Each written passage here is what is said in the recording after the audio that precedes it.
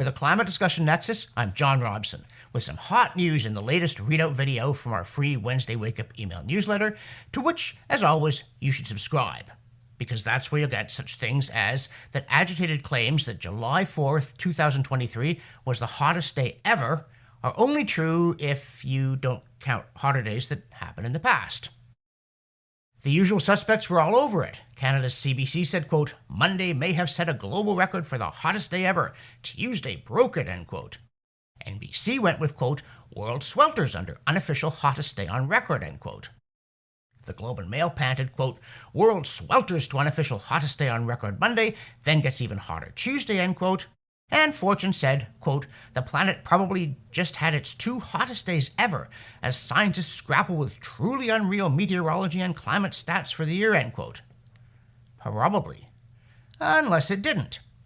Because, though the herd of independent minds wasn't about to go off and check, the measurement was a computer model artifact. Plus, the commentators made up that bit about ever recorded just to scare us, because this model only manipulates data going back to 1979. So, it leaves out the 1930s, the Roman warm period, the Holocene climatic optimum, and anything else inconvenient like virtually all of recorded history and all of prehistory. Besides which, it probably wasn't even true of the last 4 decades. Numerous outlets, including the US government's Voice of America, ran an AP story with the headline, quote, for the third time this week, Earth sets an unofficial heat record, end quote, or something along those lines. But after laying on the usual hype and the usual thick steaming layer, the AP piece noted that, quote, the National Oceanic and Atmospheric Administration on Thursday issued a note of caution about the main tool's findings, saying it could not confirm data that results in part from computer modeling, end quote. And NOAA itself tried to have it both ways, telling the press, quote, although NOAA cannot validate the methodology or conclusion of the University of Maine analysis, we recognize that we are in a warm period due to climate change, end quote. Yeah, but a warm period isn't quite the same as heat record, let alone hottest day ever, now is it? And nor is it necessarily man-made, let alone a crisis. It could just be the kind where the cold dark ages gave way to the much nicer and more prosperous medieval warm period, which then yielded to the little ice age, which was rather nasty, including in its violent weather. But now the climate is warming again naturally, as it does. Besides, as the Washington Post blurted out, quote, Tuesday was the hottest day on Earth since at least 1979, end quote. Which didn't stop Fortune from saying, quote, unofficial hottest day in human record keeping, end quote, while admitting that the whole data set covers just 44 years. Possibly the reporters think that writing was invented back when Jimmy Carter was president. But it turns out that writing is rather older than that, and so is heat. In fact, the 1930s were hotter than the hottest thing since King Edward III of England until NASA altered its data. Indeed, the use of the satellite record to judge trends in Arctic ice is notorious, in some circles at least, precisely because it begins in the late 1970s at the tail end of a generally recognized cooling trend since the 1940s. So, if we had satellite records going back a century, today's numbers for Arctic ice or temperature might be nothing unusual. And what if the remote past, which is surely relevant to hottest ever? Well, undaunted by its own revelation, the Post added, quote, as a result, some scientists believe July 4 may have been one of the hottest days on Earth in around 125,000 years, end quote. But of course they cherry-picked 125,000 because, altogether now, that's when the Eemian interglacial ended, during which temperatures were well above those of today and were entirely natural. So, there you have it. This scary story comes down to the hottest day ever in the very recent past, according to a computer model, not data. Ooh. And now, I'm going to interrupt myself briefly to ask you please to help support our work. Because here at the Climate Discussion Nexus, we don't get lavish government grants, we don't get big foundation money, and contrary to what our critics say, we're not in the pocket of the Koch brothers. We're dependent on our viewers and our readers to make a pledge, one time or monthly, Big or small, just click here, a cup of coffee a month. That's what it takes to help us keep producing these videos and our newsletter and pushing back against the climate alarmist steamroller. And now, back to me. Now for a bit of relief. We've often said that a handy sanity test for climate alarmists is whether they support nuclear power. So we say it's big news that the government of the Canadian province of Ontario intends to use this new modular technology to build the world's largest nuclear reactor to fight global warming. How big, you ask? Well, not very, and that's a key part of the story. One facility with 8 reactors that could power 4.8 million homes. So for any other global warmists looking to save the planet and their own minds, we ask, how many wind turbines or solar panels over how large an area would it take to do the same thing? The answer is staggering.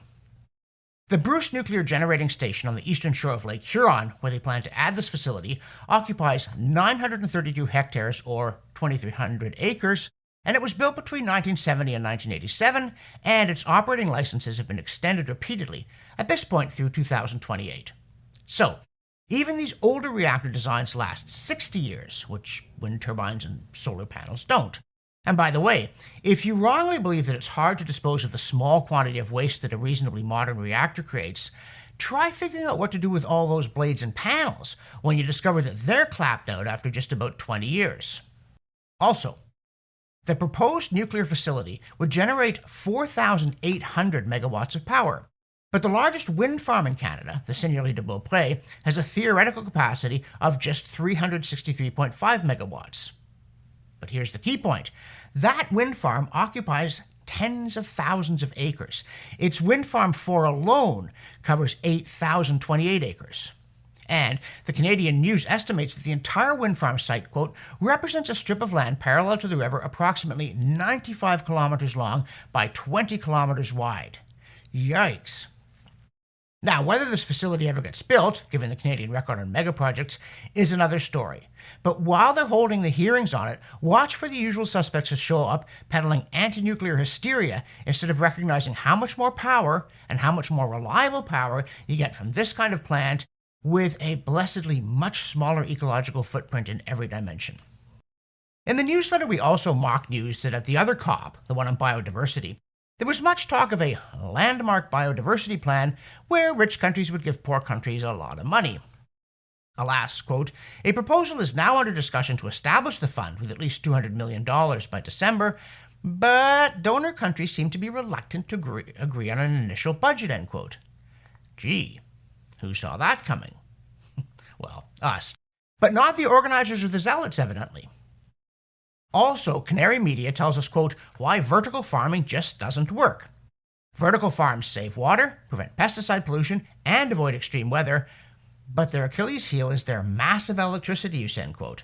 So, they were very trendy for a while, until power reality kicked in, sort of like electric vehicles.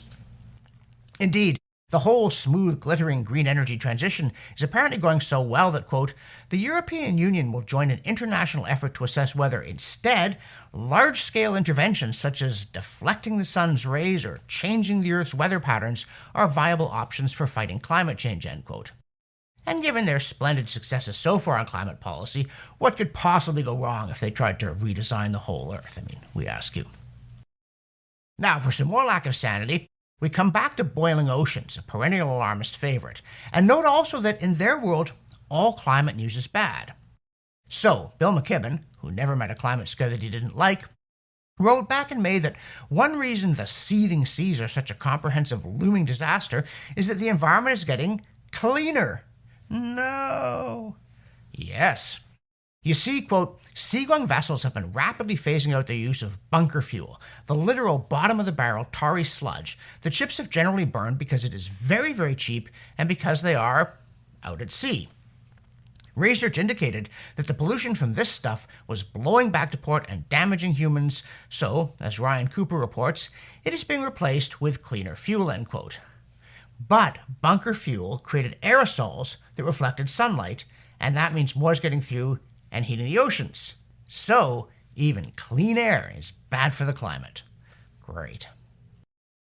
And as you shake your head over the stuff experts say, we note the problem that normal people increasingly don't trust official institutions, which actually is a problem.